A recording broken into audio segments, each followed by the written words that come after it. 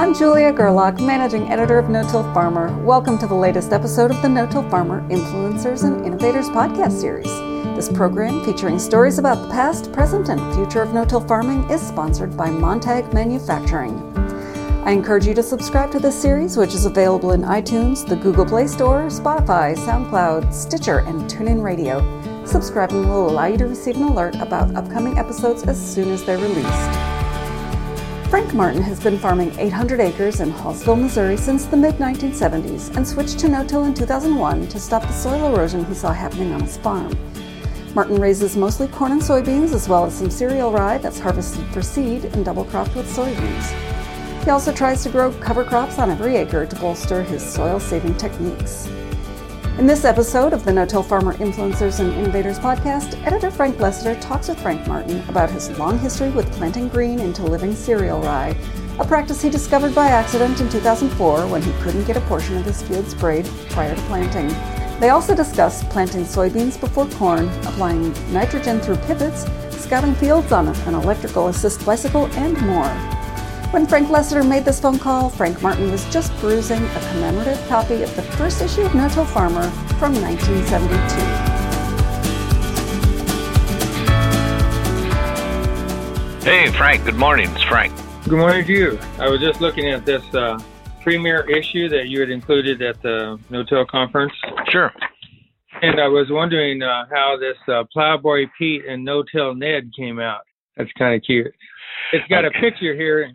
And it says Pete needs his 150 horsepower tractor for two reasons: to pull his 8-bottom plow and his combine. How many issues did you run that?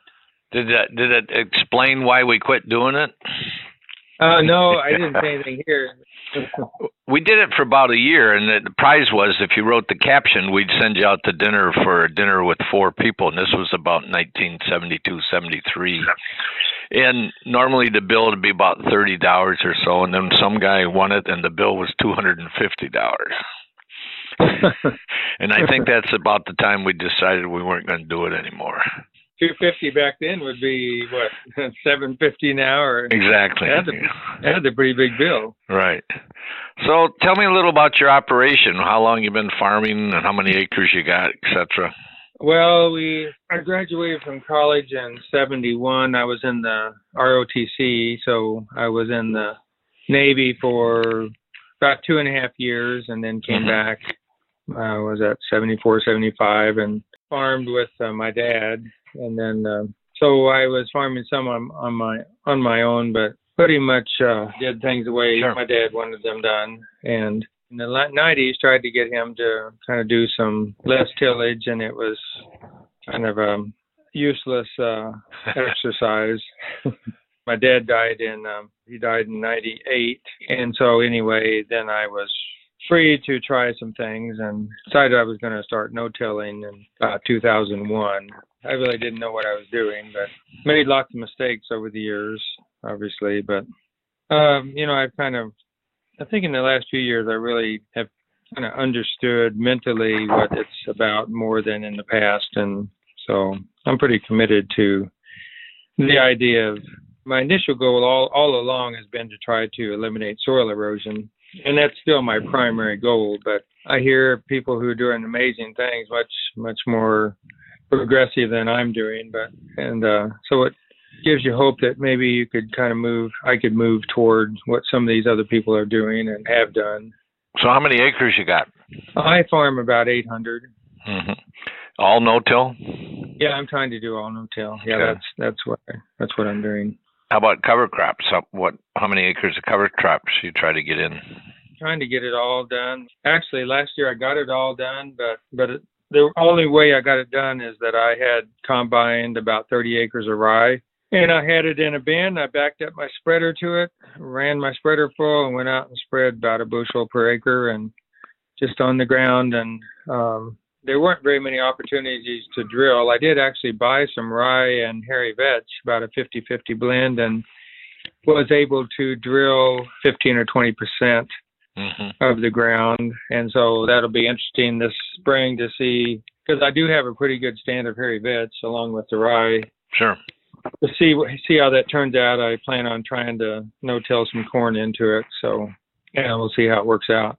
But the rest of it, I just broadcast the rye, and I'll have enough. I mean, it's not a great stand, but it doesn't take much to have a green stand of rye in the spring. So right. You know, all the talk today is about planting green, and my gosh, you've been doing it for a long time, or at least experimenting with it, right? Yes, that's true. My first experience with that was 2 or 3 years after I started, and I don't know, it was 2004 or something. I had sprayed a field that I was going to plant no-till corn into, and I had sprayed it before I planted, like everybody told you to, and then on the edge there was a 15 feet that I didn't get sprayed because my sprayer didn't work out that way, and so I just left it. And then when I came back and looked at the stand after I'd planted it and we'd gotten a pretty good rain, and came back and looked at the stand, and it was like almost a perfect stand where I had not sprayed, and a very poor stand next to it where I had sprayed. And so that's when I kind of made that presentation. I think it's a 2005. Right. No, I think so. Right. No-till conference or something. Right. And so anyway, I don't know if that had any effect on anybody, but it was just an observation made by basically a mistake, that I hadn't got that sprayed. But well, you were ahead of your time. Some people probably thought you were nuts at the time. It would never work, and now today they're doing it. Yeah, I think that's exactly right. I think I felt like I was kind of talking about a crazy idea. It had a lot of merit then, and still does now. Right.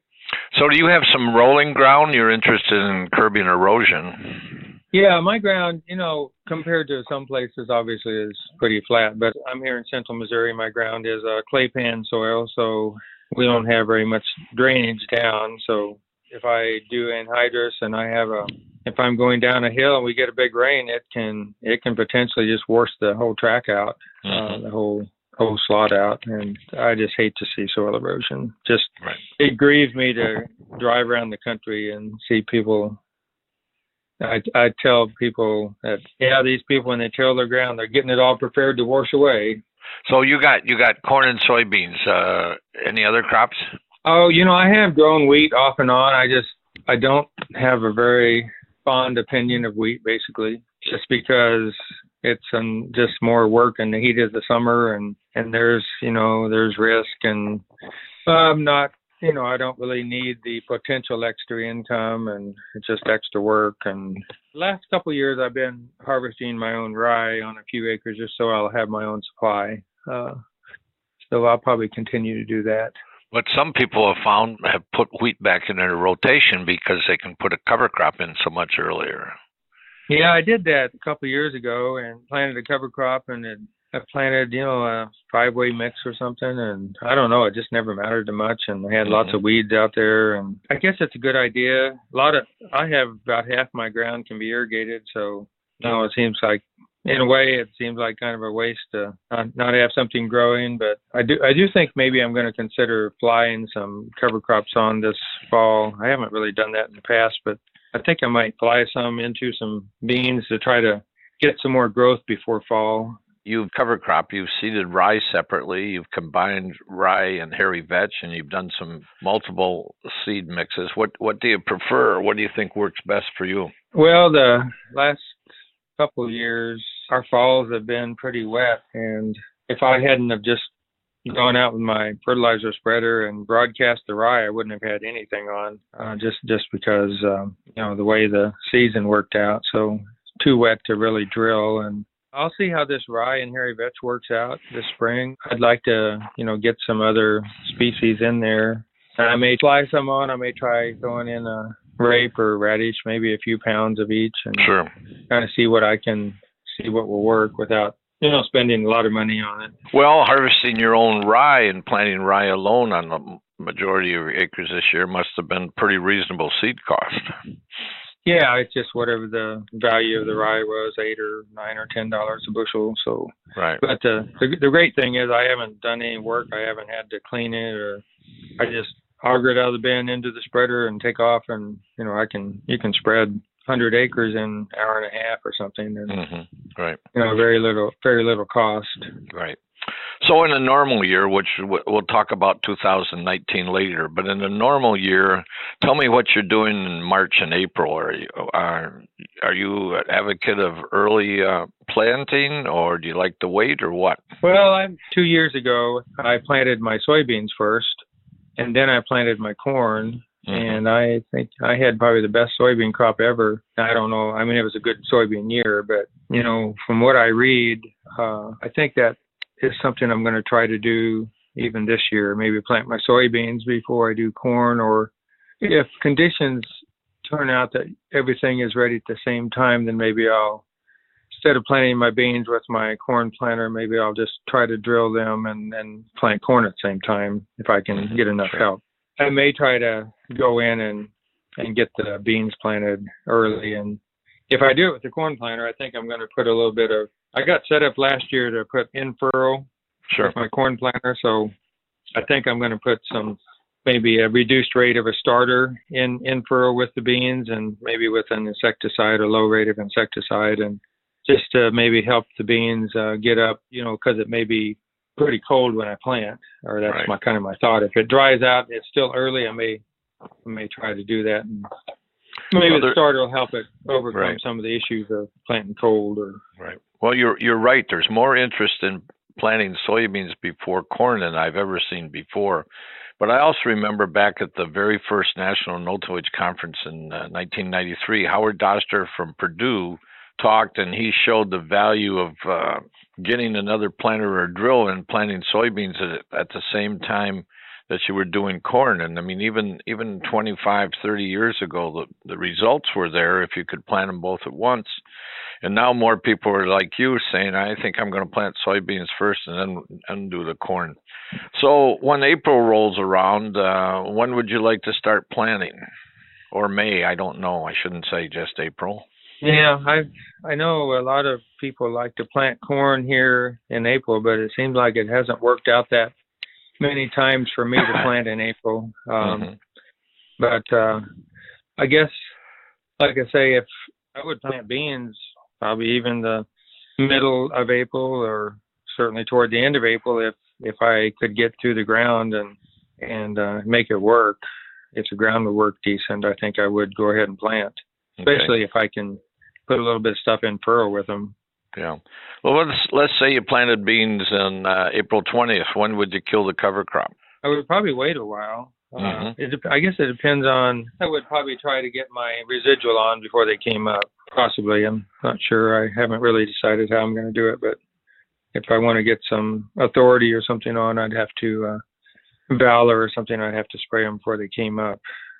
So that would be what, 4 or 5 days after planting, or a little more, or what? Probably. So let's say you planted your beans on April 15th. When would you plant your corn? Oh, probably as soon as I could after I got done with them, if the conditions were okay. Since I got that system set up last year to put the in furrow, I do plan on doing that again with probably 4 gallons of an in furrow with some, capture, maybe in furrow, and so last year I used some Amplify L on the seed, and I'll probably do that again. I've even heard people talk about putting a fungicide in furrow, so I may even look at trying to do that. I'm not sure if I'll get that done or not, but if I do those things, then I'm also looking at trying to. I've not done any fertilizer 2x2 or 2x2x2, but I'm working toward getting that set up for this spring, so I can have because that's one of the issues I've had is with corn. I know I've lost yield because I've not had nitrogen right there when it needs it at the beginning, and I'm working toward getting set up to do some liquid nitrogen with the planter. Well, as I've known for many years, you've been an innovator. You've been willing to try new ideas, and here you are, an experienced no-tiller, and you just listed probably 5 or 6 new ideas you're going to try this year and see what happens. Yeah, I know.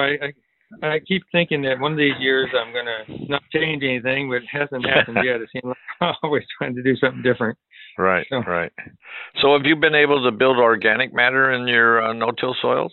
I don't know. I haven't really checked it. So I have eliminated most of the soil erosion, so I assume there's probably some improvement. But right. Do you think you're getting any fertilizer benefit from the cover crop? I haven't tested enough to know. I would think that there'd be quite a bit of residue on top of the ground now with the rye I've had for, a few years. And we did an article on you in 2009. I got it in front of me here, and we're talking about planting no-tilling in the living cover crops, and you said it looks like you got mellower soils, less compaction, and moisture benefits. You want to comment on those?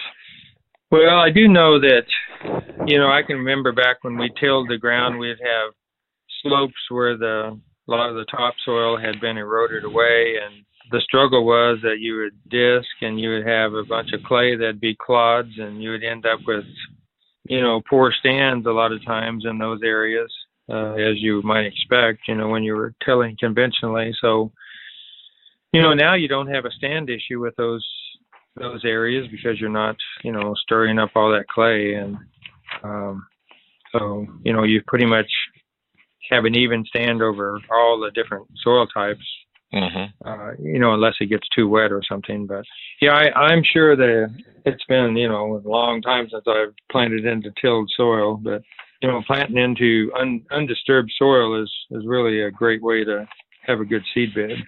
Right. You mentioned fungicides. Have you seen any root disease problems? I haven't used fungicides a lot. I did spray them on a few acres of beans last year, and a couple of years ago, I actually put a fungicide in through the pivot, and I was just kind of trying it out. And I didn't have an agitator in my tank to keep the fungicide stirred as well as it should have been, but I think visually, I think I did see an improvement. So I think I'm going to try to do that again this year on the corn, put a fungicide through the pivot, run the pivot, as fast as I can, like 100%, put on a couple of tenths, and just try to get a fungicide on. I know there's a big no-tiller or big farmer up north of me that has a bunch of pivots, and I'm pretty sure that he does that, and I think I'm going to go talk to him and see how he keeps it agitated. Yeah. And maybe do that as a kind of a low-cost way of getting it on without having to, pay a plane or helicopter to do it. Right. So are you using any late-season nitrogen? Yeah, I've been putting nitrogen through the pivot on the corn. I thought you'd probably say that. Yeah, last year, that was about the only way I could get the nitrogen on. And I didn't really need the moisture, but I just ran the pivot pretty fast and put some nitrogen on through the pivot. Last year, I also, for the first year I'd ever done it, but I put some hoses down from my sprayer, and I drove through the field when the corn was 2 or 3 feet tall and drug these 3/8-inch hoses between the rows and put some nitrogen on that way. And I thought that worked pretty good too. And I'll probably try to do that again this year unless I can just start, putting it through the pivot. Although the problem is I still can't get my corners covered, so that's kind of a dilemma, if I try to, what I'm going to do on the corners, so.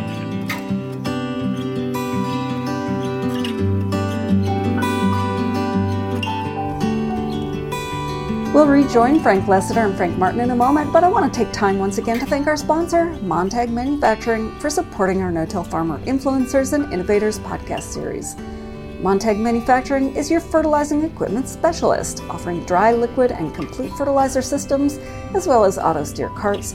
Montag's precision fertilizer placement solutions will reduce your rate, increase your yield, and assist your stewardship goals.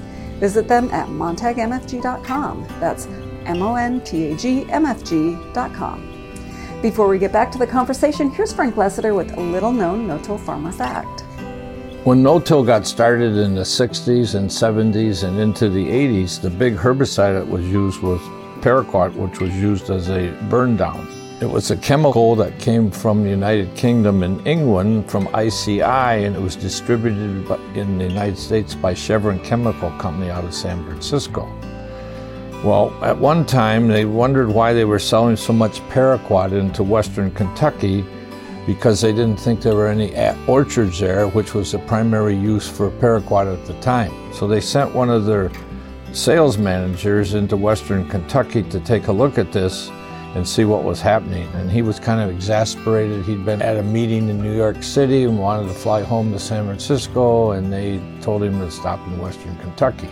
So he was going to make a quick afternoon stop and then go on. Well, he got to Western Kentucky and went out to Harry Young's farm and some of these other no-tillers, and quickly realized that Paraquat had a place in the no-till market. In fact, he spent 2 days there soaking up all the knowledge he could about no-till, and that's what led to Chevron going for a label for no-till corn and soybeans.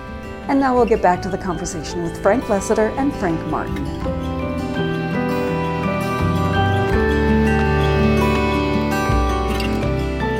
So what are you doing with high-tech precision tech, GPS, RTK, etc.? Well, I do have RTK, and so we use that for guidance. It's been a great thing for somebody with cover crops. It's almost indispensable, in my opinion, because sometimes we're planting in conditions that markers would hardly work, and especially at night. I mean, you would not be able. You have to quit because you would never be able to see where to go.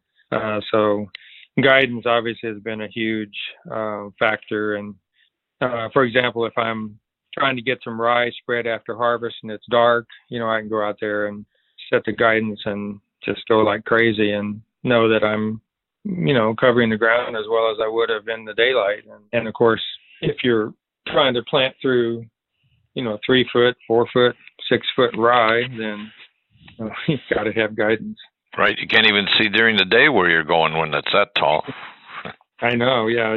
You wouldn't be able to do it. So it's been obviously that's been a great thing. And then of course, I think I'd quit farming before I go back to using an old sprayer where I had to flip toggle switches on and off. Yeah. The swath control has been, really a tremendous benefit to the environment and the bottom line and efficiency and everything. Well, one of our editors, John Dauberstein, I think spent some time with you last year, and he talk about scouting, because I see you using a Trek electrical assist bike to help you scout.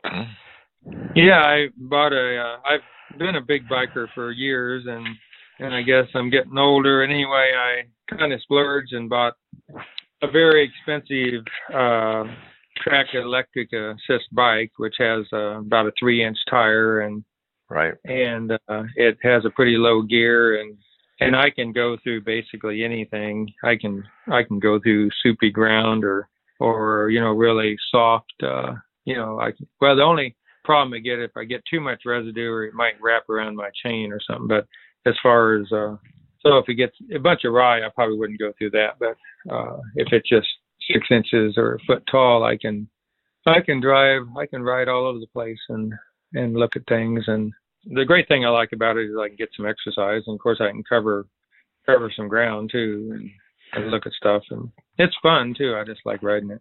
You're getting a bike for scouting, but it's paying for your hobby. But these bikes aren't cheap either. How much you pay for that bike? $5,000. Yeah, that's what I was thinking. They're made out here not far from where we are in Wisconsin, so I know they're expensive. But it's like you said, they got these wide wheels on them for like mountain work, and works in the no-till field. Yeah, these are really like aggressive mountain bikes is what they are. It's tax deductible. I figure I can deduct it as well as I can a pickup. So right, exactly. And it's, I don't know, modern farming, it's hard to really get the exercise in you need, and I have 2 farmsteads, and they're about a half a mile apart, and I'll ride my bike back and forth as much as I can, just because I can, basically, and it's almost as fast as driving a pickup. Right. So, well, you're pretty skinny, so I know you're getting enough exercise.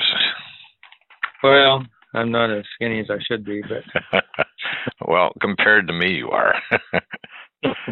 I tell people that I'm fighting old age. That's why I ride my bike. There. So years ago, you talked about no-tilling CRP land. Did you have some of this or not? No, I've never had any CRP land that I've no-tilled. But I think we talked about it once, about how you thought it ought to be no-tilled coming out if they were bringing it out. Oh, if people had it, yes. Oh, yeah. Yes, I agree with that, definitely. Oh, okay. Right. I thought you asked if I had some personally that I had done. Well, I did, but I wasn't sure. So. I haven't had much CRP ground, just maybe a few acres around a lake or something. Yeah. So let's talk about 2019. Did you get planted on time or get delayed or what? No, we were really wet. And the situation I had is that for the first time I had gotten my seed corn in bulk in 50 unit boxes. Sure. And I had been using this Amplify L, which is a Conklin product, in the past. And in the past, I'd always just done one bag at a time and mixed it in a little concrete mixer and put it back in there. And so this year, the dealer said that he would, if I would bring him the Amplify L, that he would put it on, in the box. Yeah. So I had a box of 50 units of 114-day corn and a box of 111-day corn with this Amplify L that I could not return because I had done this. So here I was, and it looked like it was not going to ever dry up. And so I ended up planting the corn around the 1st of June in the wettest conditions I have ever planted. And I mean, it was really way too wet. You take your heel and you could go down 2 inches with it. Right. But for the most part, it hadn't been tilled and it had some residue, some rye. And so it actually ended up planting decent. And we got like I said before, we had rigged up this in furrow. So I had put some stuff in furrow and then the stuff, seed treatments and the Amplify L and stuff. And I ended up getting a pretty good stand on most of the acres. There were a few acres that were really flat, and I think we had rain after we planted, and it just got so wet, a lot of it died. But it was only on maybe 5% or less of the acres. And so, I mean, after I had planted it, since I didn't have any nitrogen on, except for what little bit there was in furrow, I went and broadcast, a couple 100 pounds of urea. Sure. Which probably didn't do a whole lot of good. And then I rigged up my sprayer to drag these hoses through and put some more 32% on, especially on the corners. And then I came back with a pivot and put quite a bit through the pivot. Not that I needed the water, but just try to get some more nitrogen on. And so I think in the end we ended up with, decent yields. So when did you plant your soybeans? I think after that, actually. So they were planted into June. So you are you going to stay with the box seed idea? Well, I'm a little reluctant, but I guess I'm going to try it again. Yeah, last year I decided that, I mean, typically I try to plant green, but last year on this corn ground, for some reason I decided I had to get it killed because whatever. And so that was part of the problem why it stayed so wet, but I think this year I'm definitely going to I'm not killing anything until I plant. Well, I sprayed it last year, then we had tons of rain after it, and because I thought I was going to get it planted, and I didn't.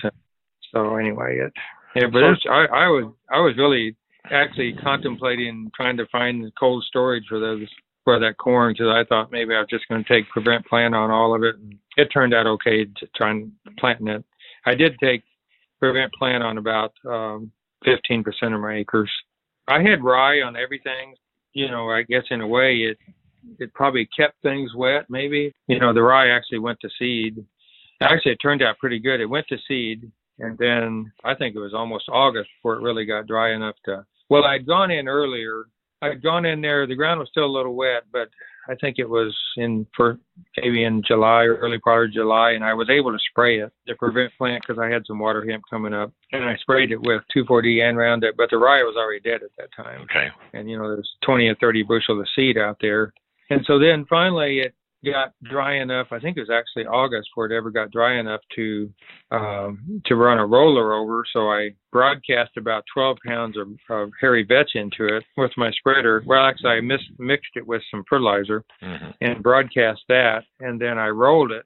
And then we had rain again after that. So I have 15% of my ground that has extremely thick rye, but also a lot of hairy vetch. And I wouldn't be surprised that hairy vetch is going to smother or actually outcompete the rye. So I'm going to try to plant no-till corn into it. I don't know if I'm dreaming that I can do that or not, but that's kind of my goal. Right. So you've been to a number of the national no-tillage conferences. Why do you like to come to this event? Oh, it's interesting just to see all the crazy things that people are doing. I was really impressed this year at the innovative thinking that some of the presenters had. I just admire them for what they're doing. And my wife says, "Why are you going to all these conferences? Haven't you heard it before?" And and what's so hard about not farming?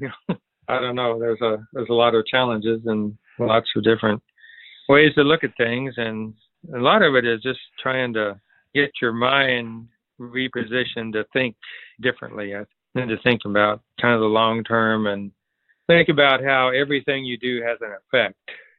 You do one thing, it's going to affect something else. And I thought it was interesting, the comment you made early in this conversation, how you think finally after 20 or more years of no-till, you finally think you've got the mental attitude where it should be. Can you elaborate on that? Yeah, I think early on, you kind of do things because you've been told that's what you should do, or you hear people do it, and you don't really, maybe it's kind of more head knowledge and not really a deep conviction maybe, or something like that. But now I think more of, what's this going to do to my land? What's it going to do? Is this practice going to increase or decrease my chance of having erosion, and not really focus on whether I'm going to make another dollar or not. And anyway, I don't have debt, so I'm not worried about making the maximum amount of money in the short run to try to make a payment or something. So that probably also has an effect on how I think. So you're drilling beans probably in 7.5-inch rows. What are you planting? Corn and soybeans? What row width do you have? Oh, I just have a 30-inch planter. So right now, one of the hot ideas seems to be planting or no-tilling in 60-inch rows and leaving the cover crop in the middle. Any thoughts on that? I think that's a really exciting idea, especially if you have livestock. I don't have livestock now. For the people who have cattle or can graze, I certainly think that's an interesting idea. This water hemp is such a opportunistic weed. I'm just kind of leery about, whether you're going to just have a bunch of water hemp out there versus something else, a cover crop growing in the middle. Although I will say that a couple of years ago when I had some wheat and I planted this mixture of cover crop, I had tons of water hemp come up in it. And I was really worried that I would have a real issue the next year with weed control. Sure. And it really didn't seem to make much difference. I think I planted Liberty the next year maybe, but I used residuals and, some in season and really I don't know that I saw any difference. And if I hadn't had much weeds go to seed. So that was kind of you hear all the time, you got to watch your seed bank and how much seed you get out there. And I really thought that would be an issue, but there was water hemp all over the place that went to seed in that field. And yet it didn't seem to really affect my ability to have a pretty clean field the next year. You mentioned Liberty, so I assume you're using some Liberty and some Roundup genetics. Do you see it's important to kind of switch back and forth? Well, I had not switched to Liberty until I think 2 years ago. I had done Roundup until then. I'd hung on to Roundup a lot longer than most people probably. I don't know. I've heard so much about dicamba, and I'm about 2 miles to the southwest of a town, and I guess I'm just kind of leery about the potential drift effects of having it drift into town and be the bad guy or whatever. I don't know. I've just been kind of leery, maybe unnecessarily. I'm not sure, but. Are you still using Roundup? Well, not Roundup crops, but yes, I'm still using Roundup, with the corn as part of the herbicide mix. With these Liberty beans, I'll use Roundup if I can get it sprayed, get it my burn down before the plants come up. I'll I'll use it to kill the rye. Right. So there's lots of controversy these days about Roundup, and we're probably not going to lose it, but there is some small possibility we could lose it. Could you no-till and be successful without any Roundup at all, or what would you do? Well, I guess as long as Liberty worked, you could use that. I mean, I could use that. I've found that for the most part, it kills grasses. It seems like maybe not as good as Roundup, but I've not had that much issue killing grass with Liberty. Mm-hmm. So, I don't know if it'll get overused and lose its, get resistant plants to it also or not. Right. Well, if we lost Roundup and we had Liberty, then we got to find another option to use. So can't go on and use Liberty extensively all the time for 10 years, or we'll have the same problems. You got 800 acres. I take it you're pretty much the whole labor force for this?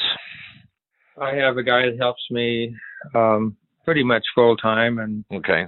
And I have another guy that helps at harvest and planting, and I have my son-in-law helps some now. He started to help some and part time. So my wife helps some at harvest, and so no, I don't really do it myself.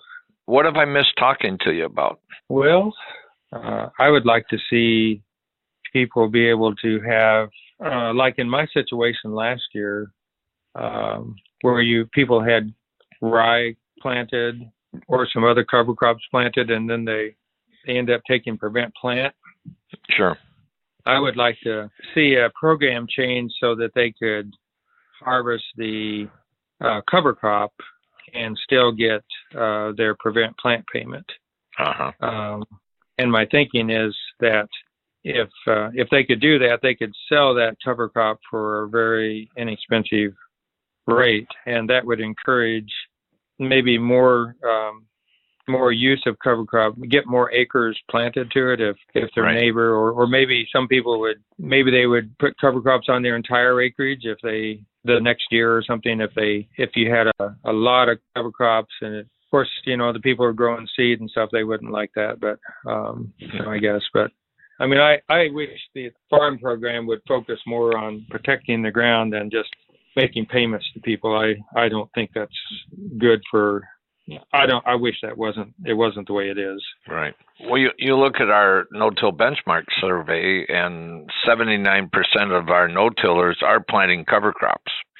But then when you look at the whole national average, which includes conventional, minimum till, and no-till, there's only about 8% of the farmers that are planting cover crops at all, and it only amounts to about 2% of the acreage. While our no-tillers, I think that last year averaged 471 acres of cover crops. So if cover crops are going to grow, it's really got to come from the guys that aren't no-tilling yet. Yeah, I wish that instead of having these payments for that, the way it's done now is that the focus would be on that you would really make cover crop payments lucrative enough that even the no-tillers would just be almost compelled to do it. That's what I think should happen. Right. There'd be such enormous benefits to the entire country from a soil erosion prevention standpoint. Yeah. Hey, this has been neat. You had some great ideas. I think I will wrap this up. So I appreciate you doing this. All right. Well, I certainly appreciate you. You've probably had almost more impact on farming. Your no-till conferences and magazines, and probably about anyone else, in the last 50 years. So sure compliment you on what you've done. We've seen the no-till acreage grow from 3.2 million acres in 1972 to about 108 million today. So I'm pleased to have had some impact on that.